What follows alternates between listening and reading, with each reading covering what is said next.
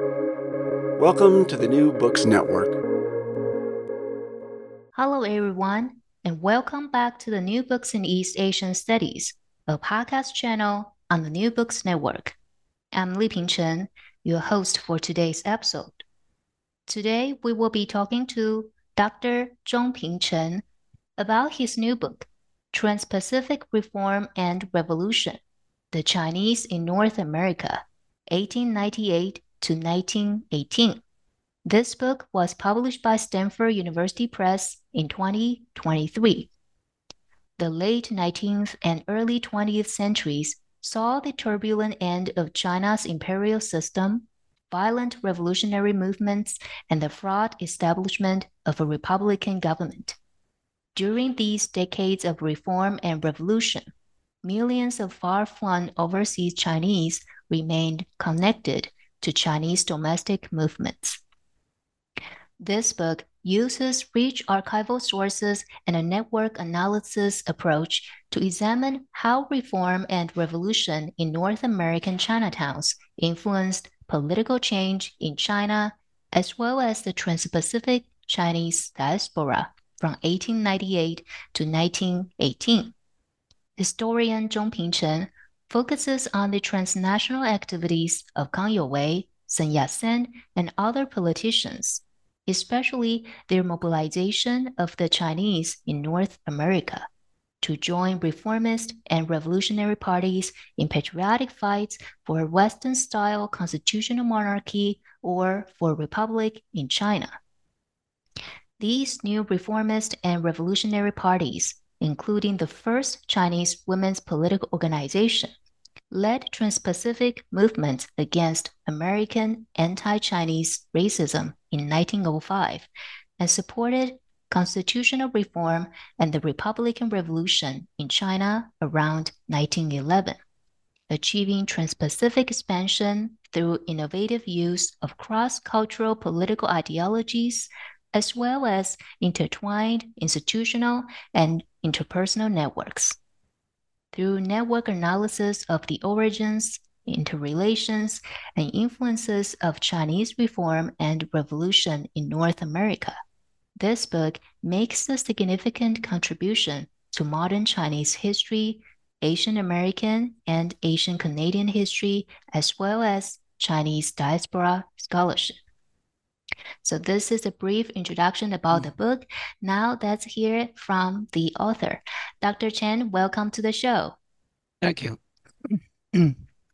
So, Dr. Chen, before we talk about your amazing new books, can you tell us a little bit about yourself, your affiliation, research interest, or anything you would like us to know? Well, I'm a professor of Chinese history and the history of global Chinese diaspora at the University of Victoria in Western Canada. I have research interests in socioeconomic history of later imperial China or the Chinese history in the Ming and Qing dynasties from 1368 to 1912. And the global history of Chinese diaspora, especially the overseas Chinese history in North America. Recently, I have developed a new research interest in the environmental history of China during the so-called Little Ice Age from 1400 to 1900.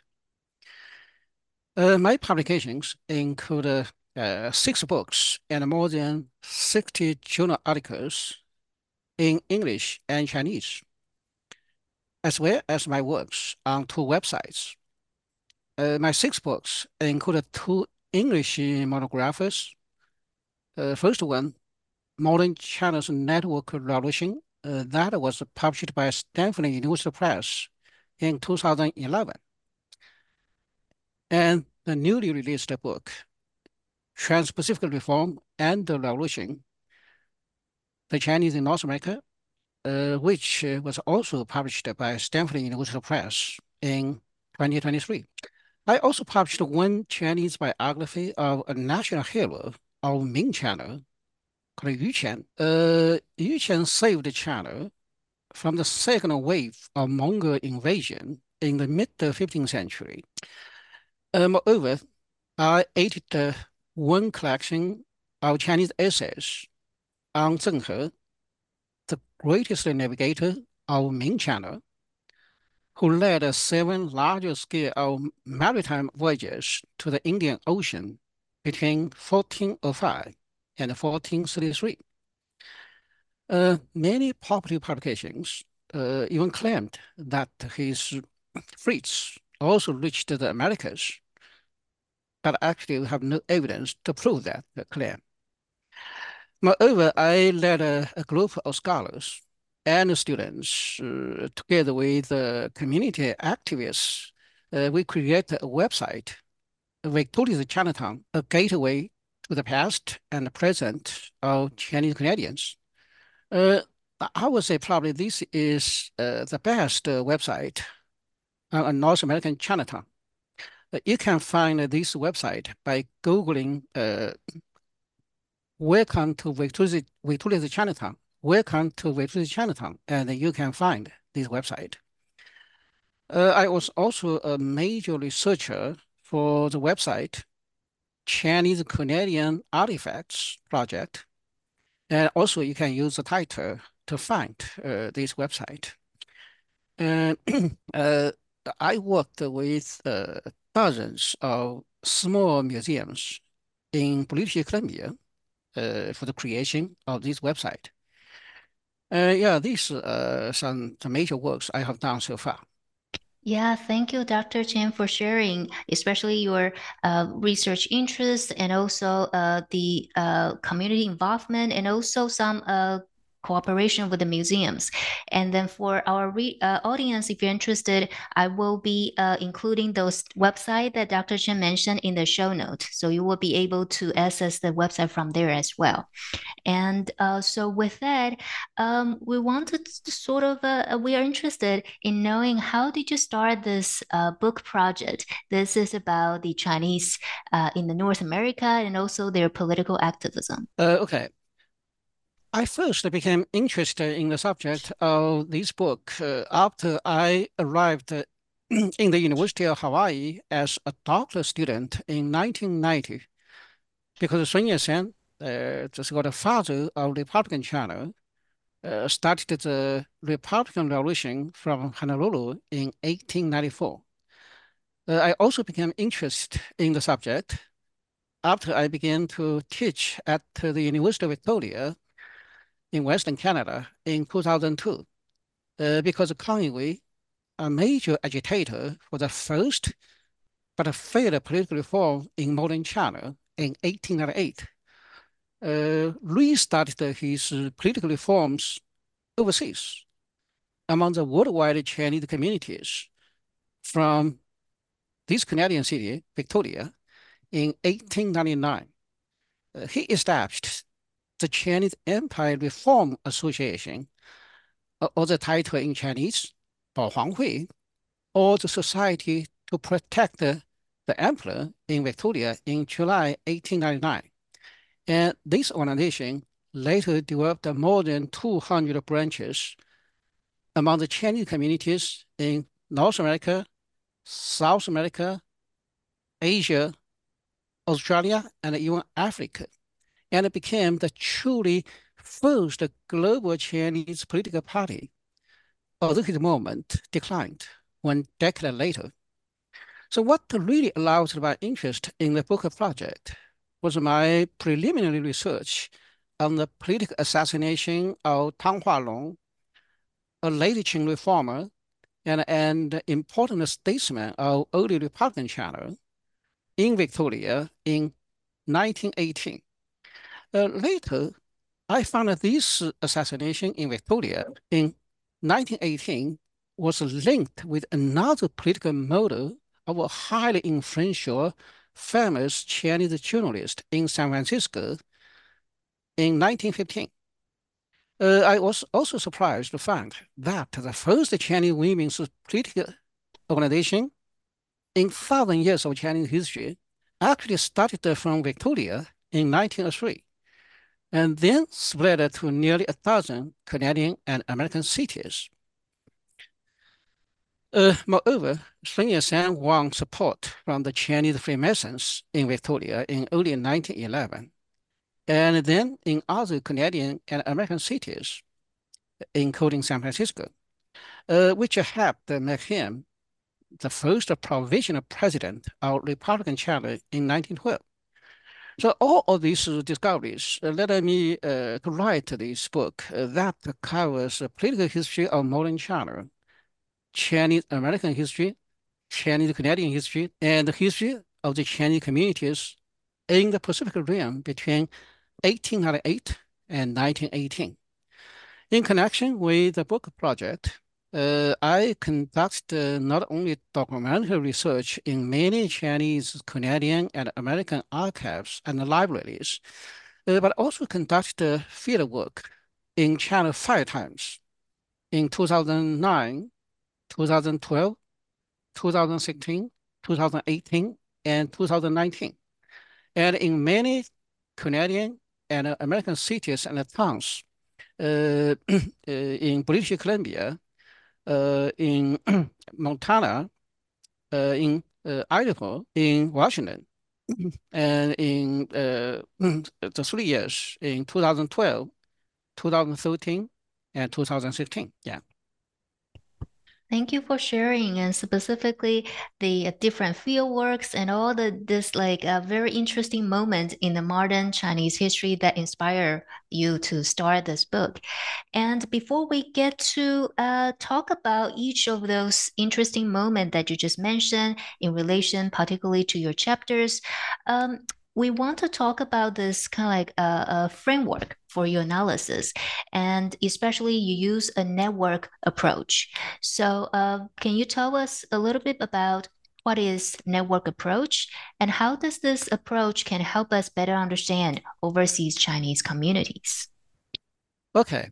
Uh, Network analysis developed as a research approach by Western scholars from the mid 20th century. It originally focused on interpersonal relations among family members, clansmen, friends, native place fellows, and so on. A leading scholar in network analysis is Dr. Mark Granovet, a professor in the Department of Sociology at Stanford University. His most famous research is on social networks in job markets. In terms of job hunting strategy, previous studies in network analysis assumed that you and your close friends and relatives would form strong ties or networks, and such a strong ties or strong networks would provide the most crucial help for you to find a job. But Dr. Granovet's research makes a totally different argument. It reveals that the social networks of close friends and relatives with strong ties are too narrow, and they could give you only the limited and repeated information about job opportunities. In such a small social network among the people with strong ties, if one person know one job opportunity, everybody in the same circle will know that. And so that's why he argued the weak ties or the loose networks among colleagues in working units and among members in social organizations would include more numerous and diverse people and would provide a person with a much richer information about many job opportunities through different channels. So this is his classical study. It is most cited in the network analysis in sociology. But my network approach is a little different from the conventional one. My network approach further argues that we should analyze both interpersonal and institutional relations rather than separate them, because our personal relations among family members, friends, classmates, and colleagues are based on institutional arrangements such as marriage, families, clubs, schools, working units, and so on. So thus, I argue that the strength and significance of networks lie in their ability to develop from the interpersonal level to institutional level, to expand through both interpersonal and institutional ties, to bring increasingly different people and organizations into interactions, and to provide interactive dynamics for social and historical changes. This approach is useful for us to study overseas Chinese community because the Chinese at home and abroad do stress the importance of interpersonal ties, or in Chinese, called 关系. Most Chinese migrants usually would use the kinship relation among family members or clansmen, the native place of fellowship among people from the same birthplaces for migration to a specific foreign country or foreign city, and for the search of job opportunities in job market. So this is what sociologists call the Chen migration.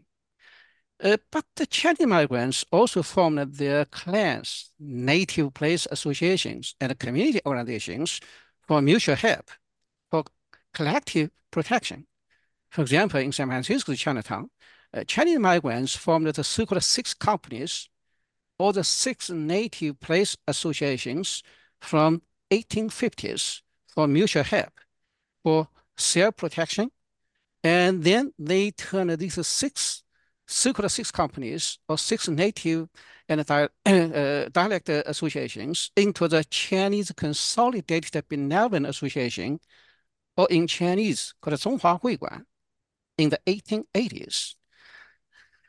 From 1898 to 1918, so the period covered by my book, the Chinese reformers and the revolutionaries in North America used both interpersonal and institutional relations to develop their political parties.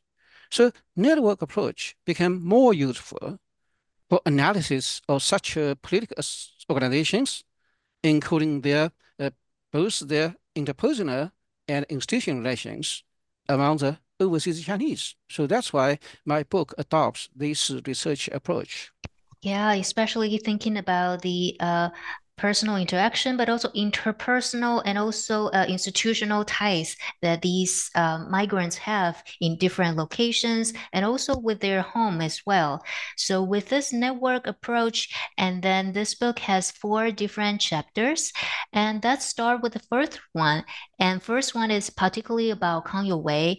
And so, can you tell us a little bit about Kang Youwei's life and also his activity in China as well as in North American Chinatowns?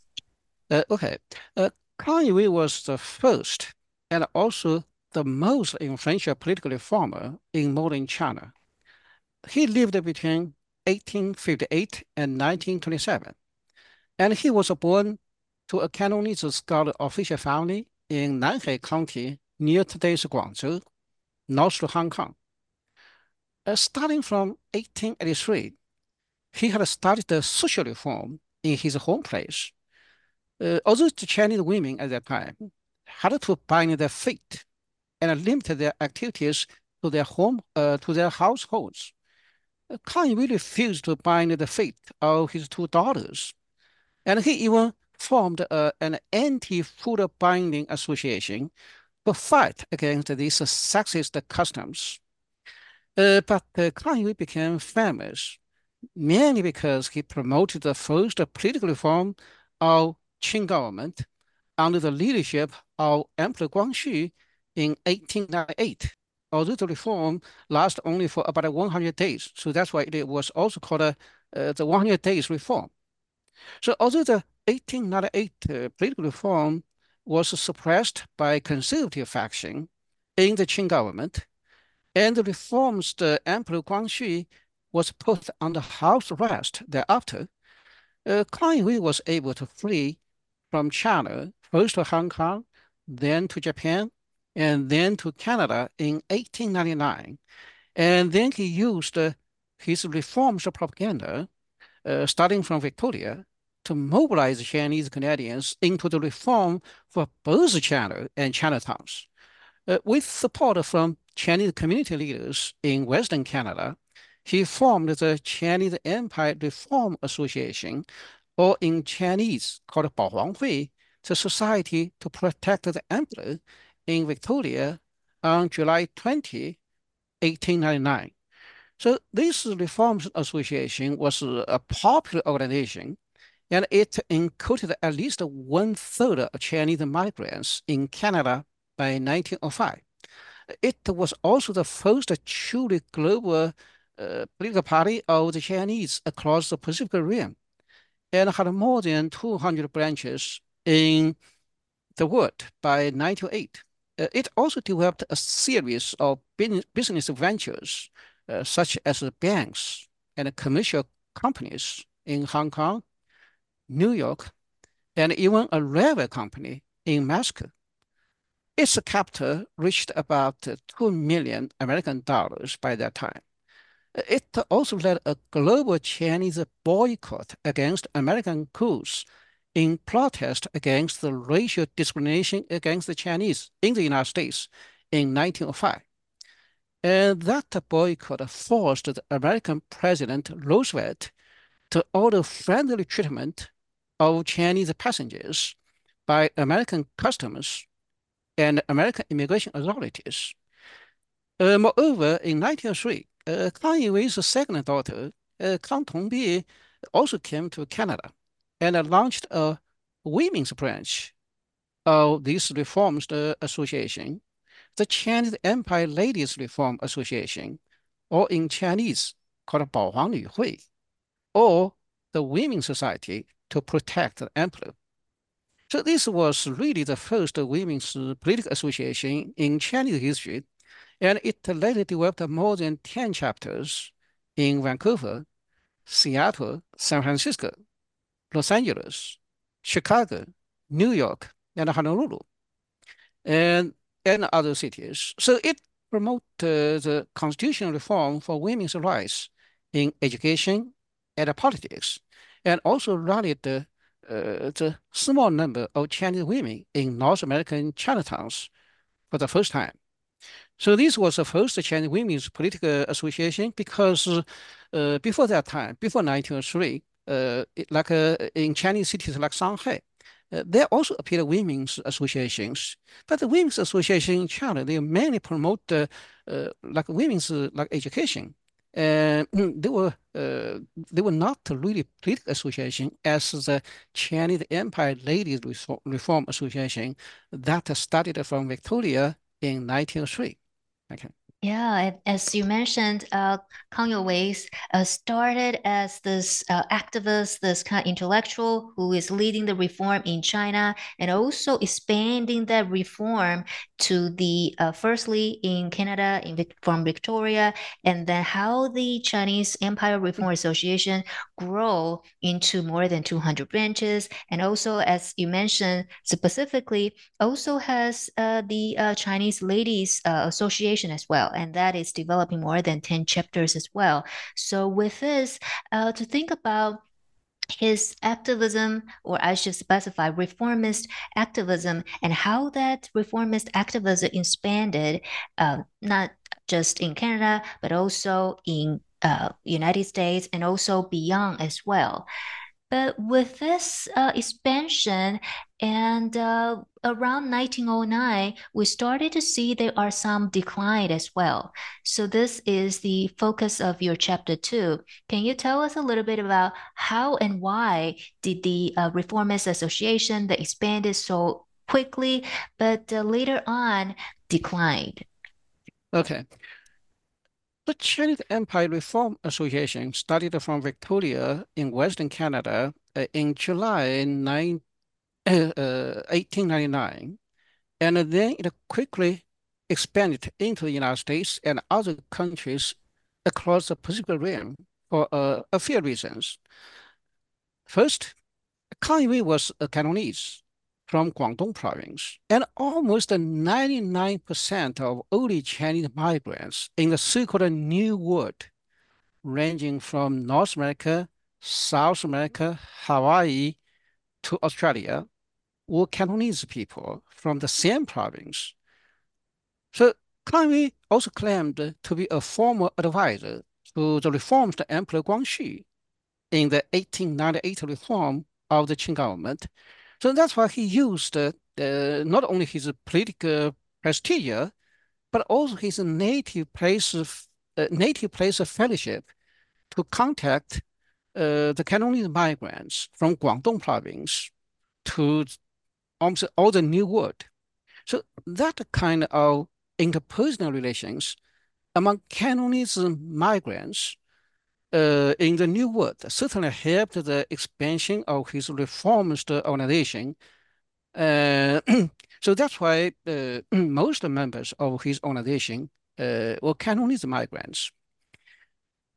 Second, the Conway's Reformist Association developed not only among the mostly Cantonese migrants in the so-called New World, but also among the non-Cantonese migrant communities, such as the Chinese communities in Southeast Asia, because in Southeast Asia, most Chinese migrants came from Fujian province on the southeast coast across Taiwan Strait. So they were not Cantonese. Most of them, most Chinese migrants in Southeast Asia were not Cantonese. But why they also joined the Communist organization? And that happened because Kanye used the propaganda for patriotic and progressive reform of both China and Chinatowns to attract the Chinese migrants, urged them to struggle for reform and modernization of their homeland to save not only the reforms the Emperor Guangxu and especially China from foreign invasion, but also to save overseas Chinese themselves from racial discrimination. So that the kind of political propaganda mobilized overseas Chinese migrants to join his Reformist Association. Because the Communist Reforms Association was called the Society to Protect the Emperor, it made a promise for awards with the stocks or even high official positions to its participants after the successful rescue of the Guangxu Emperor and after the success of the reformist cause. And that certainly also attract overseas Chinese migrants. The third reason was probably that the Kanye Reformist Association did not have stricter requirements for its members. Any Chinese migrants could just sign on the membership rolls of this Reformist Association and become its members. At first, they were not even required to pay any membership fees. So thus, the Reformist Association was more like a loose social political networks rather than a strict political party. So that was also a reason for it quicker, the quicker development at first and its quicker collapse later on. However, Conway's Reforms Association declined by 1909 for more important reasons. Previous studies always assumed that this Reformist Association in North America was defeated by the Revolutionary Party led by Sun Yat-sen. But my book proves that is not true because Sun Yat-sen's Revolutionary Association did not really develop in North America until 1909. By that time, the reforms movement had already declined. One major reason for the decline of the Reforms Association by 1909 was its original Chinese title was called Baohuanghui, or the Society to Protect the Emperor. But the Guangxu Emperor was murdered by the conservative faction in 1908. And thus, this Reforms Association lost the emperor to be protected. But the more important reason was Conway ended power struggles with overseas Chinese leaders of this association, especially the leaders from Los Angeles and Vancouver. They competed for the control of the business ventures of this association in Hong Kong, Chicago, and Mexico. And that internal strife was a major reason for the decline of this reforms association by 1909. So my book has detailed discussion about such an internal strife and its negative impacts on the reforms movement. Mm. Yeah, and specifically, yeah, you mentioned this kind of like expansion with this network connection. We have the Native Place Fellowship. Most of the immigrants at that time were from Guangdong, from South China. There are Cantonese migrants, but also expanding to other non Guangdong migrants, for example, in Southeast Asia, and also how this association sort of welcome all to join them. In the beginning, there's no membership fee requires, but as you mentioned, before by 1909, we started to see the decline as the emperors already their goal is to protect the emperor, but now the emperor already murdered, and we also see the internal divide within the association as well. So, as the association declined by 1909, we started to see another political activism, another force of political activism in overseas started to grow and develop. And this is earlier you mentioned Sun Yat-sen's revolutionary activities.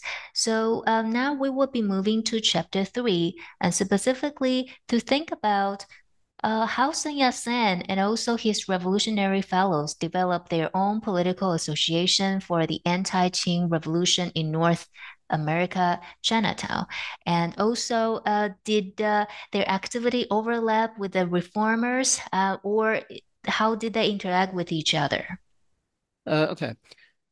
Uh, Previous studies have often stressed the political competitions and struggles between Sun Yat-sen's revolutionary parties and Kang You's reformist associations. Uh, but my book confirms that and even reveals how the two political factions used violent assassinations to deal with each other. But my book mainly discusses how Sun Yat-sen's revolutionary parties had interpersonal, institutional, and ideological connections with Kang You's reformist associations and movements, and how the revolutionary movement benefited from the reforms movement. Sun Yat-sen founded his first anti-Qing revolutionary organization, the Revived Chinese Society, or in Chinese called Xing in Honolulu in 1894. And he later further established the Revolutionary Alliance, or in Chinese called Hui, in Japan in 1905. His revived Charter Society successfully developed two branches in San Francisco, the first one in 1896 and the second one in 1904. But these the two branches of his revolutionary organization, included only a few Chinese Christians and was short-lived. His Revolutionary Alliance first expanded to San Francisco and it developed a youth study society, or in Chinese called 少年学社, in July 1909. But the earliest Transpacific expansion of this revolution alliance from East Asia to North America relied on the help of a son from a reformist family in Victoria. Sun Yat-sen then arrived in North America near the end of 1909, and he established the first American branch of the Revolution Alliance in New York. But this first American branch of his Revolution Alliance was formed in the home of two former reformist leaders, and they also included the other former reformers as its major leaders. In fact, Sun Yat-sen promoted the anti-Qing revolution movement mainly through the Chinese Freemasons or the Triad Society in Cantonese called Qi Kong Tong in North America, in Mandarin called Zi Gong Tang. As my book shows, he at first followed the reformers to join the Triad Society in Honolulu in 1904, and then took over a radical reformers mission to reform and mobilize this secret society in the United States. But he was not successful until early 1911. It actually was another revolution leader, Feng Ziyu, who successfully mobilized the Chinese Freemasons or the Triad Society first in Canada and then in the United States in 1910 and 1911. Uh, so Feng Ziyu gradually helped Sun Yat-sen win the support from this secret society in North America just before the Republican Revolution happened in Central China on October 10th, 1911. Uh, but just remember, Feng Ziyu was also from a reformist family in Japan, from Yokohama. And Feng Ziyu himself was a reformer himself before. So thus, the reformist movement actually helped Sun Yat-sen's revolutionary movement in North America. So according to the research by some leading American scholars, even the Republican Revolution in China around 1911 was mainly led by domestic reformers. These domestic reforms became frustrated with the sham reform of the Qing government. They turned to the revolution. So Sun Yat-sen and his revolutionary parties were not a major leading force in the Republican Revolution around 1911. The simple fact is Sun Yat-sen, when the Republican Revolution started from Central China, from Wuchang on October 10th, 1911, Sun Yat-sen was not in China. He actually was traveling in the United States, in Stanford, in Colorado. And after that, even he heard the outbreak of the revolution moment in China, he did not go back. He continued his travel to east coast of the United States and then went to Europe. He did not actually go back to China until December 25, the Christmas Day of 1911. By that time, the revolution in China already succeeded in southern China. So, so, so that's why so some leading American scholars believe it was mainly the domestic reformers. They actually were major leading force in the Republican Revolution around 1911. And certainly Sun Yat-sen's party still played a leading role in some places of China, like Shanghai, and Sun Yat-sen's Revolution Party did play a leading role there. But in most provinces of China, the reformers actually were more important in the revolution movement. Although Sun Yat-sen did become the first provisional president of Republican China for some specific reasons. Yeah, and it's very interesting to know to think about the reformists, their involvement, and to some degree also participation in the revolutionary activities, how they engage and interact with the revolutionary parties and also their project and their action as well. And we have the two different kinds of parties. One is a reformist and one is revolutionary. But now, after 1911, that is the fall of the Qing dynasty, when the Republican Revolution, they eventually seceded. So what happened to the Chinese people in United States, and especially those reformers and revolutionaries after the fall of the Qing dynasty? What happened to them in China and also in North American Chinatowns? Okay. Yeah, many previous studies assumed that the reforms movement basically failed before the 1911 Republican Revolution in China. And the reforms organization totally was defeated and disappeared. But actually, that is not true. After the 1911 revolution, Reforms Association did not totally disappear. It does still keep at least 98 branches in Canada and the United States after 1911. And it had a total of 124 branches among overseas Chinese communities in the world. Leading reformers like Kang Youwei and his chief disciple Liang Qicao, they were still active in early Republican politics, and their political parties were still influential at home and abroad. But the reformers and their parties mainly worked with the military leaders or the future warlords in their fight against the revolutionary parties under Sun Yat-sen's leadership. Uh, but their partnership with ambitious military strongmen or warlords would lead to their political failure. For example, Kanye worked with one senior warlord and tried to restore the last emperor of Qing China to power in 1917. But this imperial restoration lasted only for 12 days, and then Kanye became a notorious politician thereafter. By contrast, Sun Yat-sen became the provisional president of Republic of China only for a short while in early 1912. And he quickly lost the power to the military strongman Yuan Shikai, and then became a political fugitive in Japan again until mid-1916. Sun Yat-sen and his parties did not play major roles in the domestic politics in early Republican period, especially in the two fights against the imperial restoration.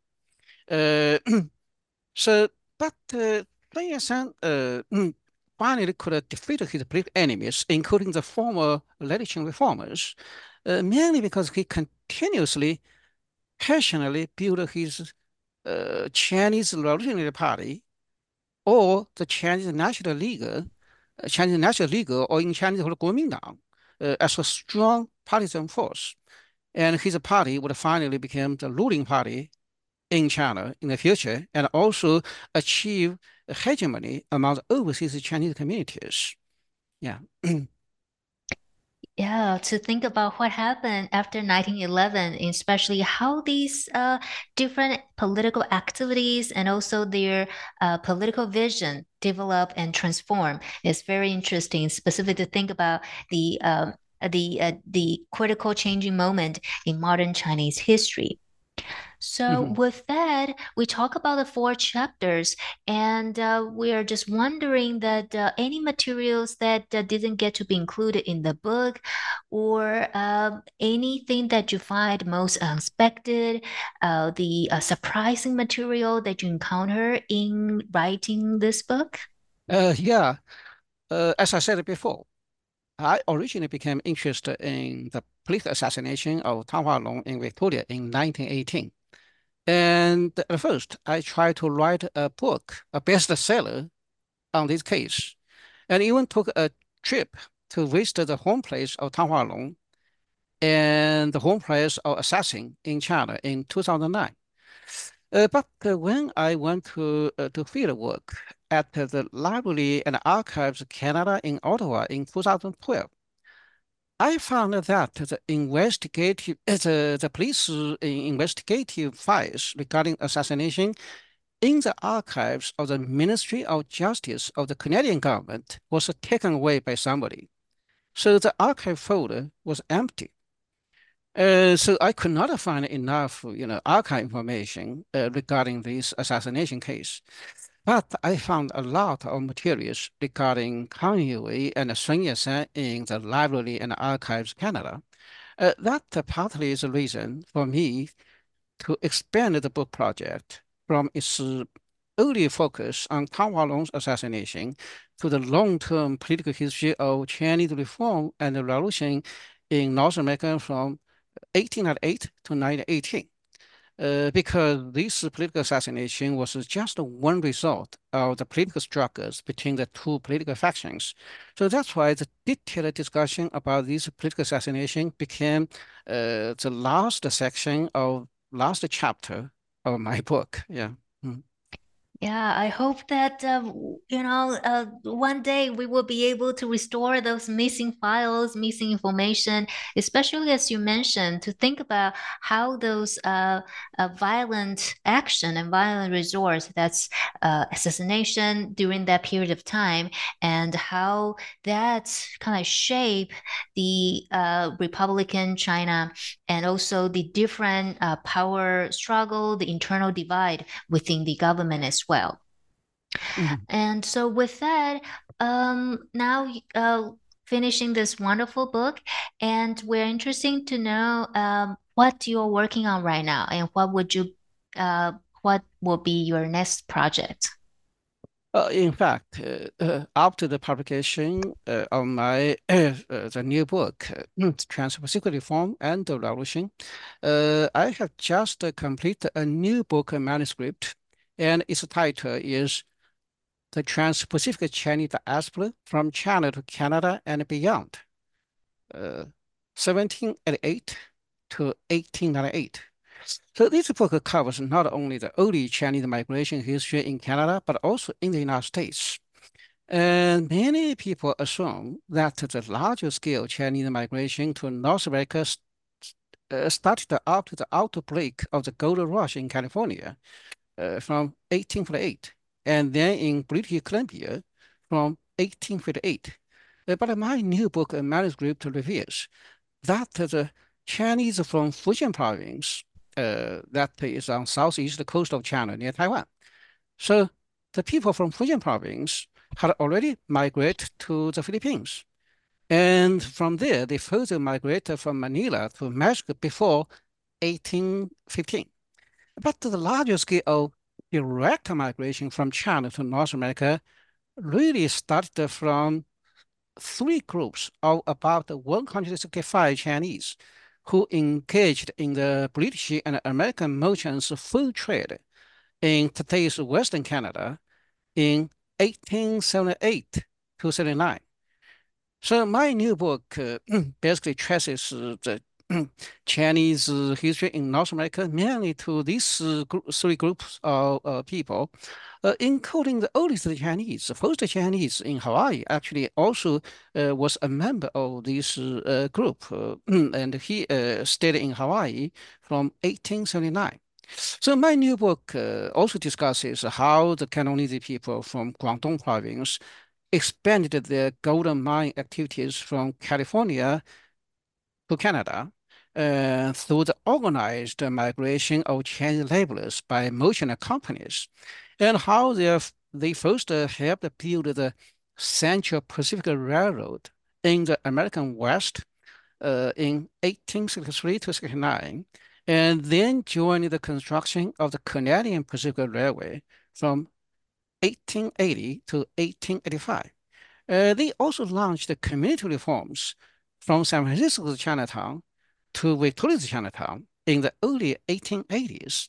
They established their community organizations such as the Chinese Consolidated Benevolent Association or 中华会馆 in San Francisco, in Portland, in Victoria, and used this kind of Western style organization to fight against racial discrimination and to also to fight some internal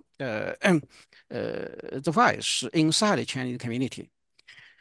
So this book project right now has been completed and is under review by one press. But apart from that, I also received a 5-year of federal grant from the Social Sciences and Humanities Research Council of Canada to work on the environmental history of China during the later Ice Age from 1400 to 1900. And that will be my major research project in the next few years. Because as you know, the late Ice Age actually was not a favorable period for Chinese history because the weather became unfavorable to agriculture, especially for the economic development of the Chinese agriculture empire. But in face of this kind of unfavorable weather condition and in the more frequent natural disaster like the floods and especially droughts, but China actually developed as one of the most advanced countries with the most advanced agricultural economy in the world up to 1400. And Chinese population also reached the highest level in this period. So my book tried to explain, why China still could, agricultural economy in China still could develop and even reach the zenith during under these kind of unfavorable climatic condition. And hopefully this book could help us to learn historical lessons and experience for us to fight against environmental the unfavorable environmental change today, the global warming. Okay. Wow, both sounds great projects, and then we look forward to reading more of your work in near future. And I want to thank you, Dr. Chen, for being on the show today. I really enjoy our conversation. You're welcome. And also thank you. And I also want to thank you, our audience, for staying with us till the end. I hope everyone is taking good care, staying safe. See you guys next time. Goodbye.